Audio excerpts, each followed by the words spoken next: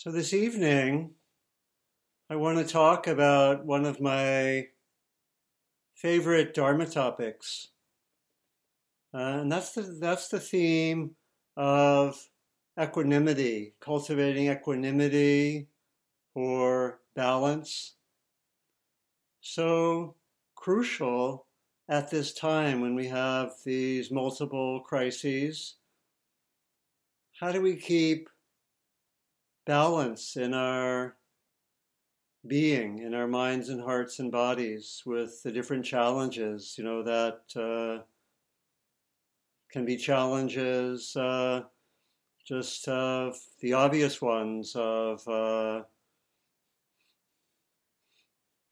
job not being there in the same way, or other economic issues, or housing, or interpersonal issues that come up with the added stress of the times, or related maybe to the election. So this quality of equanimity is so crucial. So that's what I want to explore, with the aim of inquiring into what's the nature of equanimity, and then how do we cultivate it, how do we practice, how do we develop it further.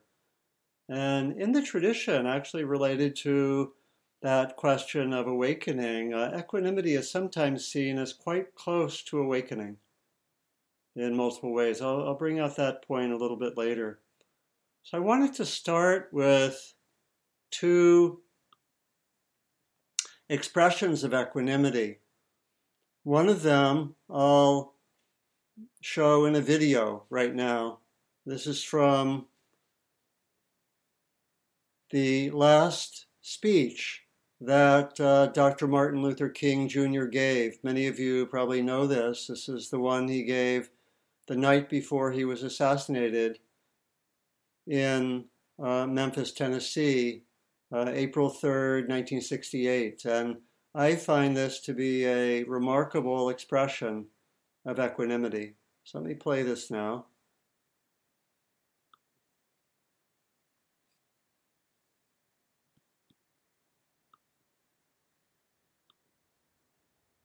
All we say to America is be true to what you said on paper.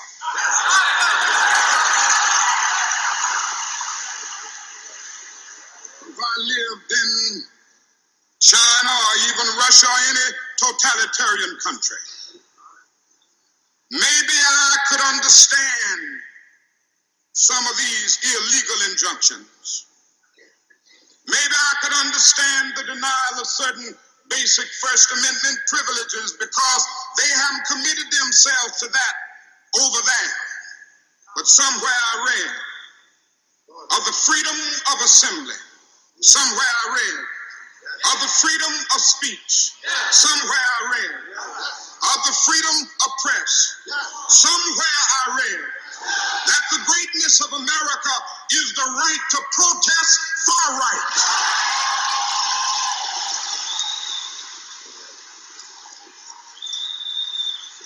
So just as I say we aren't going to let any dogs or water hoses turn us around, we aren't going to let any injunction turn us around.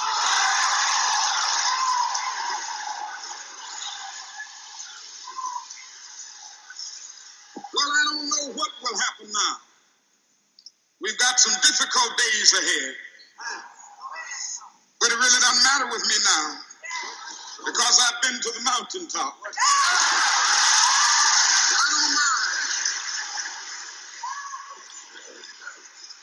Like anybody, I would like to live a long life. Longevity has its place. But I'm not concerned about that now. I just want to do God's will. And He's allowed me to go up to the mountain. And I've looked over and I've seen the promised land. I may not get there with you, but I want you to know tonight that we as a people will get to the promised land.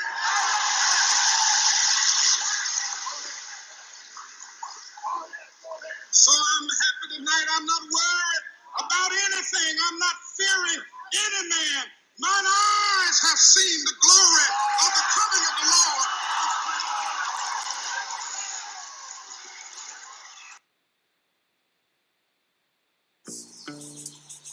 When school isn't a place you have to be, why not go to school where remote learning can be as remote as you want? Like a Verbo. Next up is Scout. Hi, I'm here. So these are some plants I found hiking. Some wildflowers. Here we have a...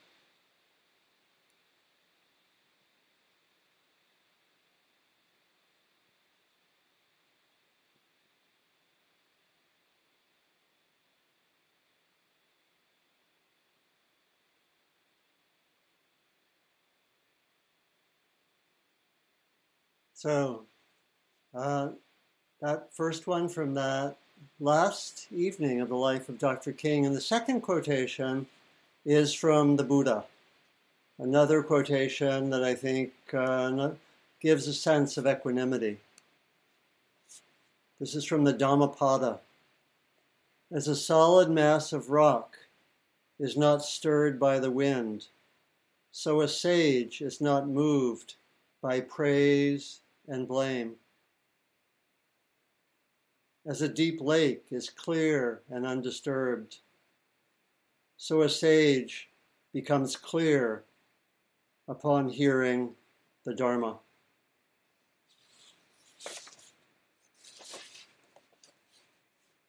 So this quality of equanimity, I think, is found in some of the most beloved of beings that have walked on the earth. It's a quality that manifests wisdom, but also a quality of heart and a kind of radiance. It's especially connected with a sense of balance in the midst of whatever arises. It's not about denying what's arising or being aloof from what's arising, but being able to be with what arises with balance. So it's very, very clearly a fruit of practice. You know, as I'll explore, a lot of the way equanimity develops is actually learning how to be with what's challenging or difficult and becoming more balanced with fear, anxiety, maybe physical challenges, becoming familiar with repetitive negative narratives and so forth, and getting familiar with all of these to the point that even if they're happening, someone can keep balance. In fact, the main term that's translated as equanimity is upekkha, which is really about a kind of balance. It means looking over. Literally, upekkha means looking over without being caught by what we see. And sometimes in the ordinary language of the time, it meant to be able to see with patience, to see with understanding, without reactivity. So it's this quality of balance is so crucial. There's a beautiful essay, which in part is about equanimity, called The Four Sublime States by the German monk Nyanaponika Thera. Some of you may know him. He wrote the book, The Heart of Buddhist Meditation. And here's a beautiful essay which you can find on Access to Insight called The Four Sublime States about loving kindness, compassion, joy, and equanimity. And he says, equanimity is a perfect, unshakable balance of mind, rooted in insight. So it's a balance and it's connected with wisdom. And as we'll see, it's also very much connected with the heart. It's found very centrally in many of the teachings of the Buddha. And one of the interesting things is connected with what I mentioned earlier, that equanimity is actually close to awakening. It's the last quality mentioned in all of the lists in which it appears. It's the last of the 7 factors of awakening.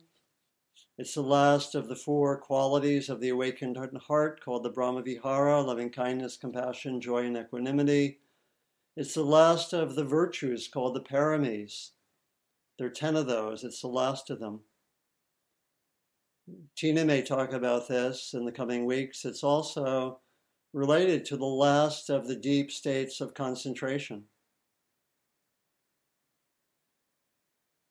And in some of the models of the stages of awakening, it's one of the last stages before awakening occurs.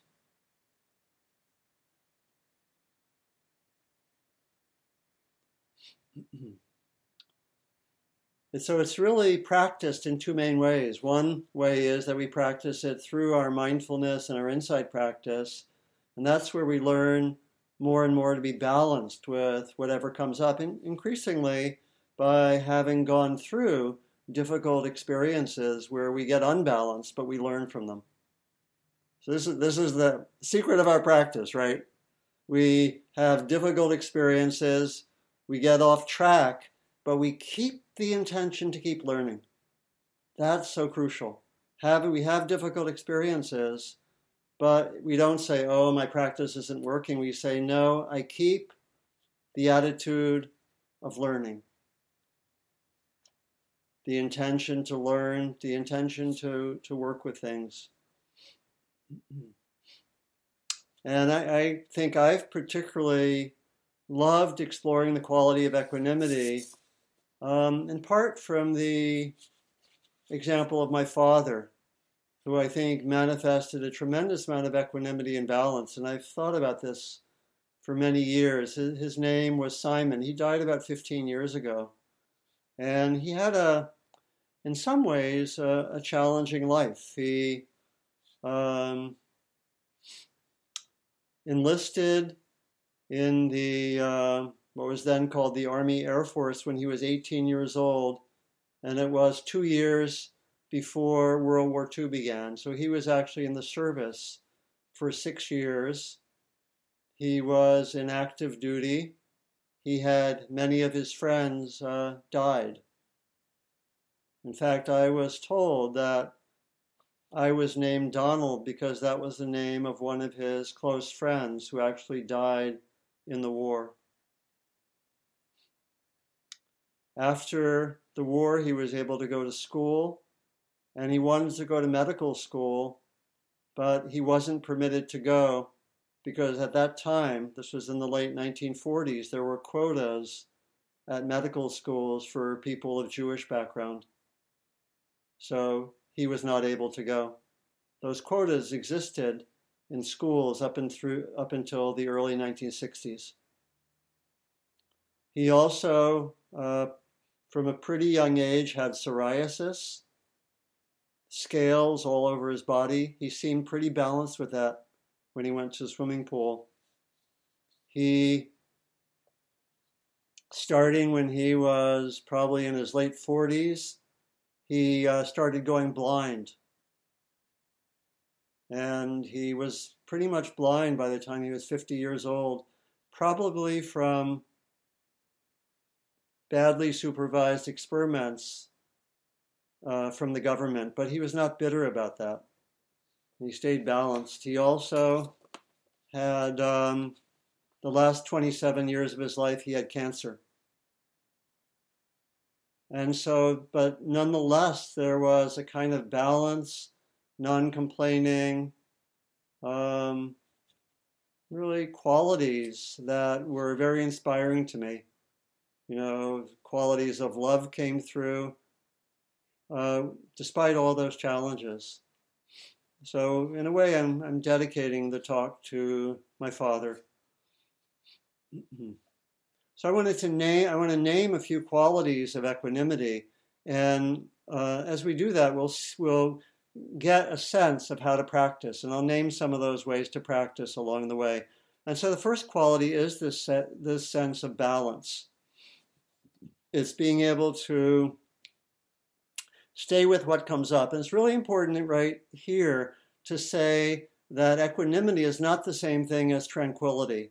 It doesn't mean nothing's happening. It means that there can be a tremendous amount happening that's quite challenging or difficult. Equanimity means we stay balanced with it.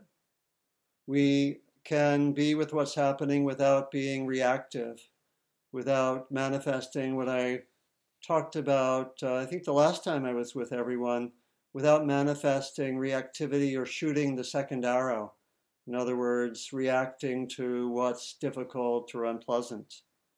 And again, we learn this balance by experiencing imbalance with the difficult states.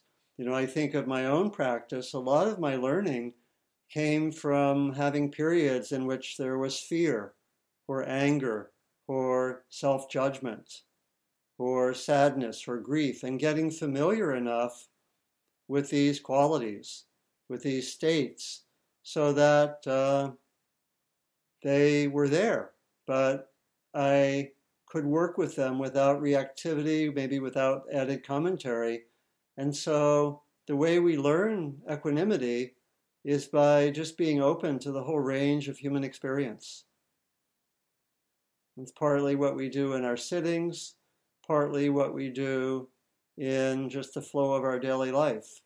And so we can take, one way we can really give ourselves kind of pep talk is to say with every difficult experience, oh, a chance to learn equanimity. Aha.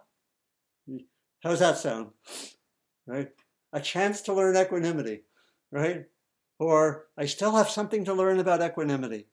So I'm joking some, but I'm actually very serious. We can do that with these challenging experiences. And so that's a core way, again, whether it's in our sitting or in our daily life flow. A second quality of equanimity is a kind of evenness. This happens, that happens, and I'm kind of even with what comes up. I experience some fear. Okay, fear is here. Okay, I have joy. Okay, joy is here. That's the quality of equanimity. Some of us maybe have seen or studied with Ajahn Sumedho, the American-born monk who's in his probably late 70s now, I guess. And I know, Anna, you've studied with him a lot, and maybe others as well. And he has a nice phrase, which is really an equanimity phrase. When something is happening, he just says, oh, it's like this. And he holds his hand out. It's like this. Okay, fear. Okay, it's like this. That's fear. Okay, anger. Okay, anger. Okay, right. Moment of depression. Okay, anxiety. Okay, it's like this. So that's the spirit of it. Some of the expressions that I like of this evenness, one of them comes from Basho, the Japanese haiku writer, and who lived in the 17th century. Here's a haiku expressing, I believe, equanimity. And remember, haikus are short, like 17 syllables. So this haiku is going to come and go quickly. Okay, ready? Here it is. Fleas, lice, the horse pissing near my pillow. That's it. Okay, why is that an equanimity haiku? Anyone want to say? You can raise your hand if you'd like to. Any sense? Why is that an equanimity haiku? Okay, please. Is that Laura? Yeah. He's just noticing what is and naming it. That's right. Yeah. He's not saying, he's just noticing what is, naming it, without saying, the horse pissing near my pillow. I have to remember next time. Right? Or whatever, So that's how it is. Yeah, that's how it is. This is how it is, much like that phrase from Ajahn Sumedho. Another quality of equanimity is a kind of unshakability as equanimity gets mature. Or if we get shaken, we don't get shaken for long, right? There's that sense that we can be with things. And one of the teachings that is, I think, really connected with unshakability that we can work with, one of the main ways we can practice equanimity is to work with a teaching called the 8 worldly winds, or the 8 worldly conditions. How many of you know that teaching? Yeah. It's really a pointing out of some of the ways we lose balance. So we can work with this teaching in daily life and say, I'm going to look out for these qualities arising. And there are 4 sets of 2 qualities. We could actually work with 2 of them a week over 4 weeks, one way of practicing equanimity. And the qualities are pleasure and pain. You know, when there's something pleasant, we'll tend to get a little bit off balance reaching for it. Something unpleasant or painful, we'll tend to push it away, get a little bit off balance. The second set is gain and loss. Those tend to knock us off balance. The third set is fame and disrepute, sort of our reputation, how we appear to others. Those can knock us around. And then the last is praise and blame, which may be certainly one of the most powerful. How many of us get knocked around by blame? Anyone raise your hand? That happened? It's pretty strong for most of us, right? And so this is a wonderful way to actually practice with equanimity. Look for any of those 8 worldly conditions. Very relevant now. Look for significant levels of pleasant or unpleasant experiences, gain and loss, fame and disrepute, praise and blame. When they come up, know that they're aspects of experience which will tend to knock us off balance. And so we can practice with them. And, you know, one of my favorite stories about this comes from an old friend who was really probably my first real mentor when I was starting to teach, which I started to do some meditation teaching when I was pretty young, still in my late 20s. And my mentor was a guy named Larry Rosenberg. Does anyone know Larry's work? Yeah, he's founded the Cambridge Insight Meditation Center in Massachusetts in the 1980s, and he was a great mentor to me. We used to hang out, and he used to really help. And he told me a wonderful story that helped him about how he learned equanimity by ceasing to pay so much attention to what other people thought of him. And this was the experience. It's a great story. He was, before he went into insight meditation, he was practicing Zen. And he was living at the Cambridge Zen Center in Massachusetts. And he was scheduled to teach a 5-day Zen retreat, which was going to start right after Christmas. This was in the 1970s. And he noticed, you know, like a day or 2 before it was supposed to begin, almost everyone had left the Zen Center to, you know, most people were going to visit their families. He was the only one there, and no one had signed up for the retreat. So I went to the Zen teacher, Sun Sanim, and he said, I guess we cancel the retreat, huh? And the Zen teacher said, no. I want you to teach the retreat. And I want you to be present at all the sittings. I want you to do all the bowing. And I want you to give all the Dharma talks for the 5 days. And Larry said he couldn't believe it, but he said he'd try it.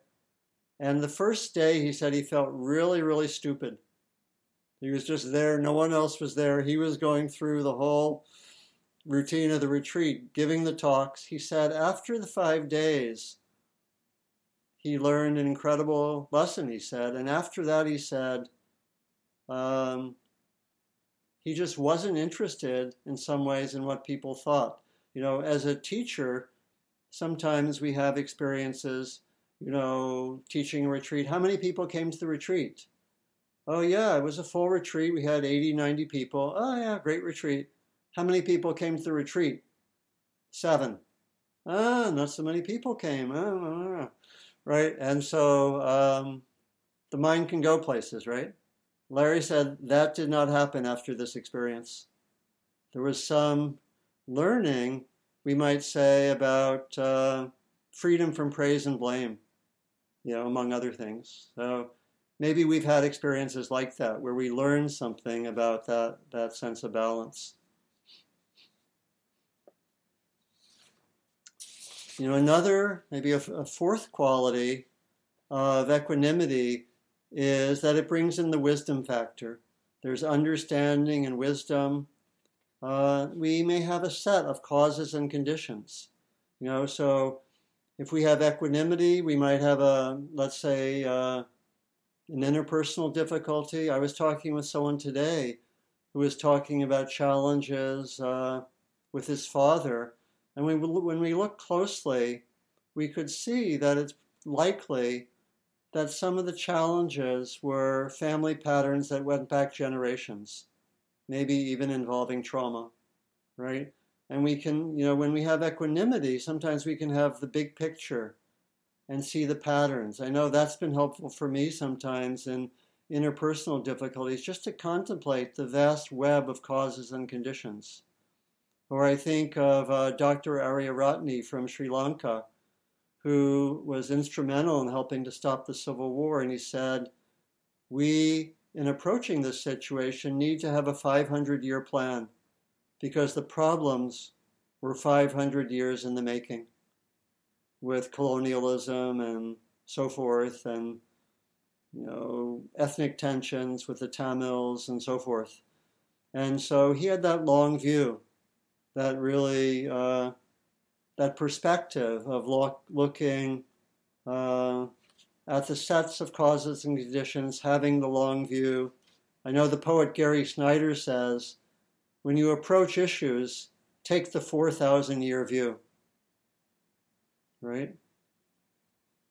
Not easy to do, but can we have that sense of seeing causes and conditions for maybe what's difficult or challenging, having that sense. And it also can start to bring in the element of compassion, that when we really understand the causes and conditions, maybe we don't blame ourselves or blame the other so much. That I think there's a quote some of you may know from the poet Longfellow. He said, if we could read the secret history of our enemies, we should find in each person's life sorrow and suffering enough to disarm all hostility.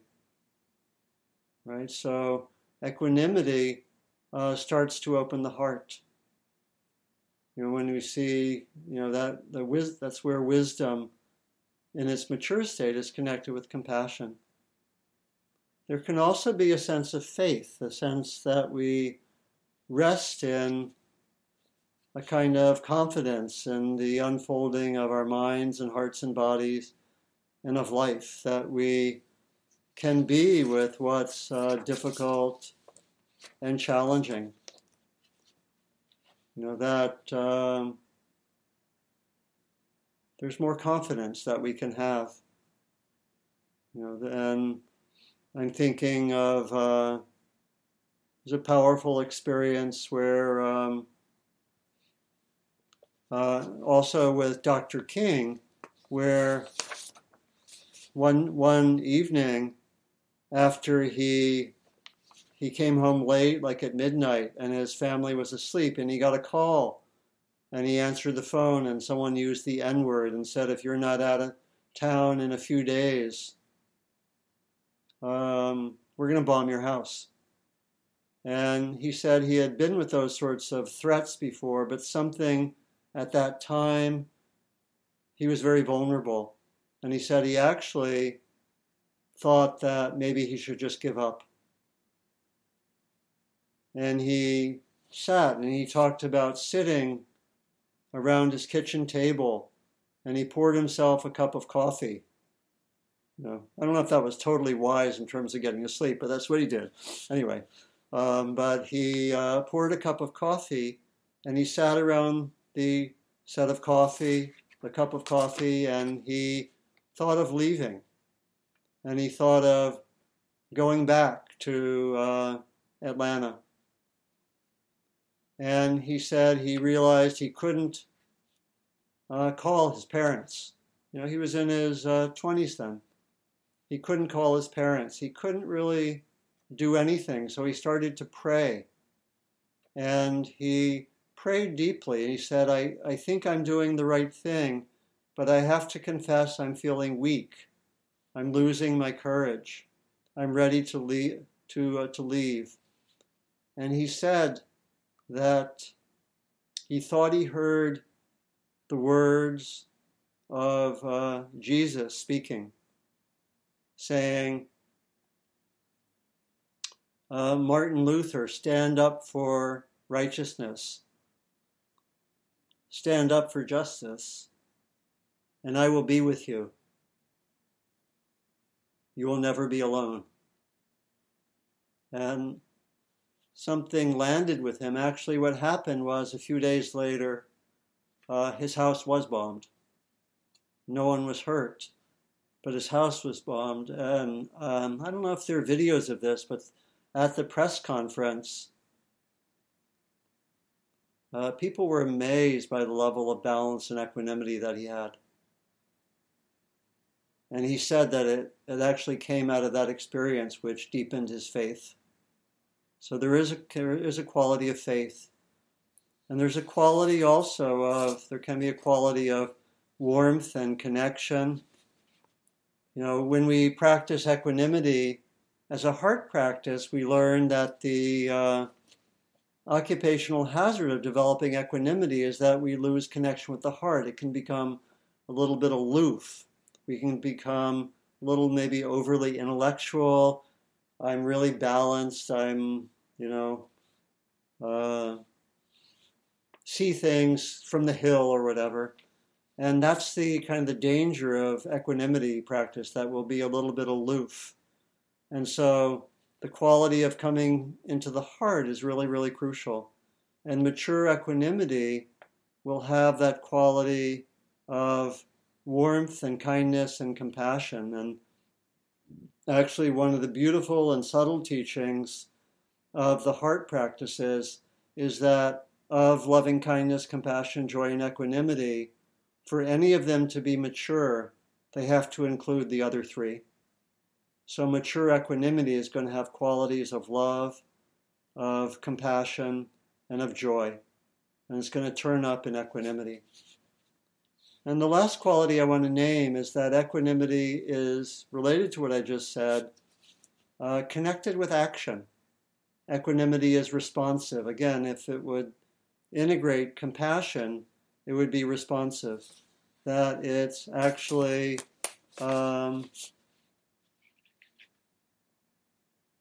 leads to responding to what's there. It's not just separate or not just apart from everything, but that there's a sense of really being able to respond to what's there. Let me see where my notes went.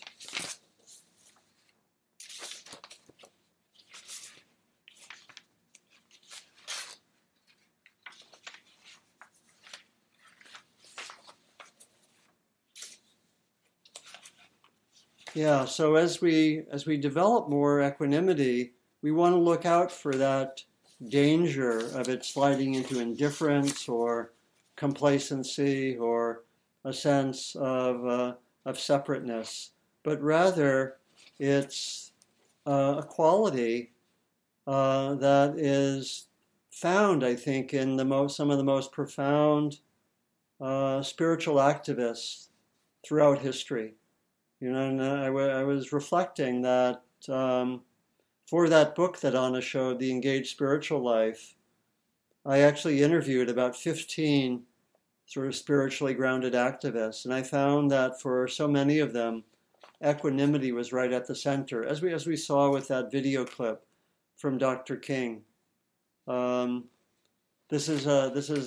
interviewed Dr. Ariyaratne from Sri Lanka, and this is what he said. When I do something with good intentions and I quote unquote fail, I do not take it as a failure. It may be a failure to others, but for me it is not a failure because that so-called failure may have taught me equanimity or detachment or renunciation. In learning to accept failure, in a sense, I succeed. Every action that I carry out carries an internal reason, which is always beneficial to me. Isn't that amazing? To think of having that spirit in your practice.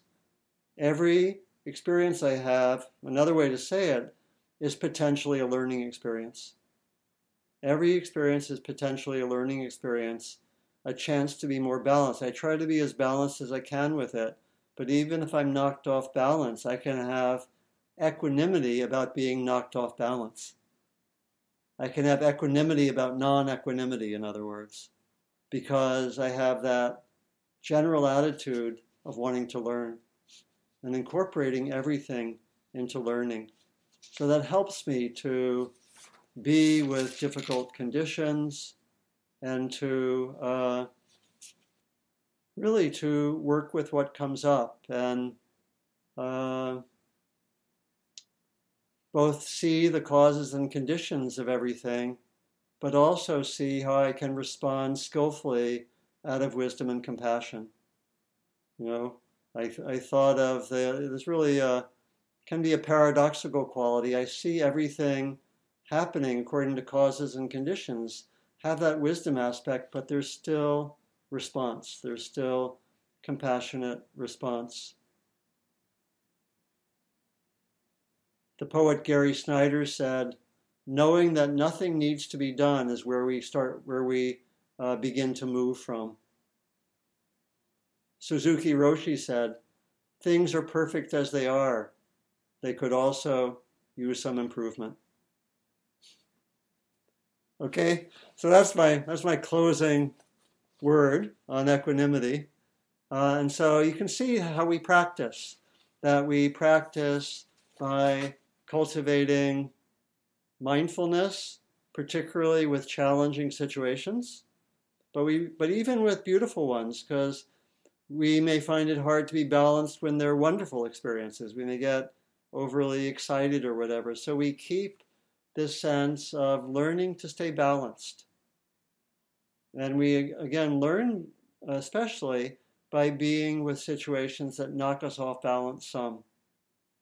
We also can practice equanimity by focusing on the 8 worldly winds, the 8 worldly conditions. Look out for pleasure and pain, gain and loss, fame and disrepute, praise and blame. Look out for those when they come by. If we work with those, we'll be developing equanimity. And then lastly, we want to make sure that the equanimity has a strong element of the heart. Sometimes we talk about equanimity and that heart quality as being like the wise grandmother who has seen everything, is not knocked off by anything, but still deeply cares. Has that sense of balance plus caring. So we want to, when we're practicing to cultivate equanimity, we want to look out to make sure that we have that heart quality, because there are dangers of it being a little more aloof, indifferent, overly intellectual, whatever. Okay, so that's my offering on equanimity, and then we want to have the rest of the time be discussion. I'm going to do this in 2 segments. The first is going to be a breakout group with 3 people. We'll do it for, I think, Terry, we can, once we get in the groups, we'll have 9 minutes, okay? Let's say 10 minutes, and we'll be in groups of 3, and I'll give 2 prompts. Maybe reflect right now. Here are the 2 prompts. The first is, for you, what are some of the challenges that you experience in staying balanced? That's number one. What are some of the challenges for you in staying balanced? And then secondly, what helps you to cultivate balance and equanimity? This is basically what are the challenges and what helps. Okay? And so we'll go to the groups. Maybe just have each person has 2 or 3 minutes to talk about that. Why don't we reflect right now just on that, on those questions?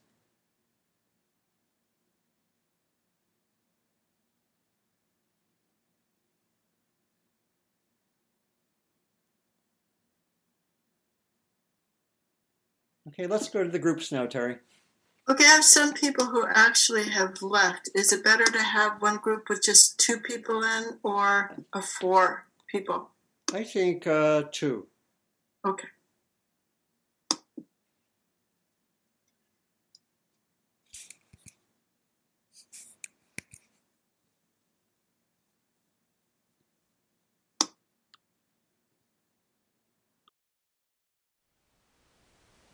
Thank you for listening.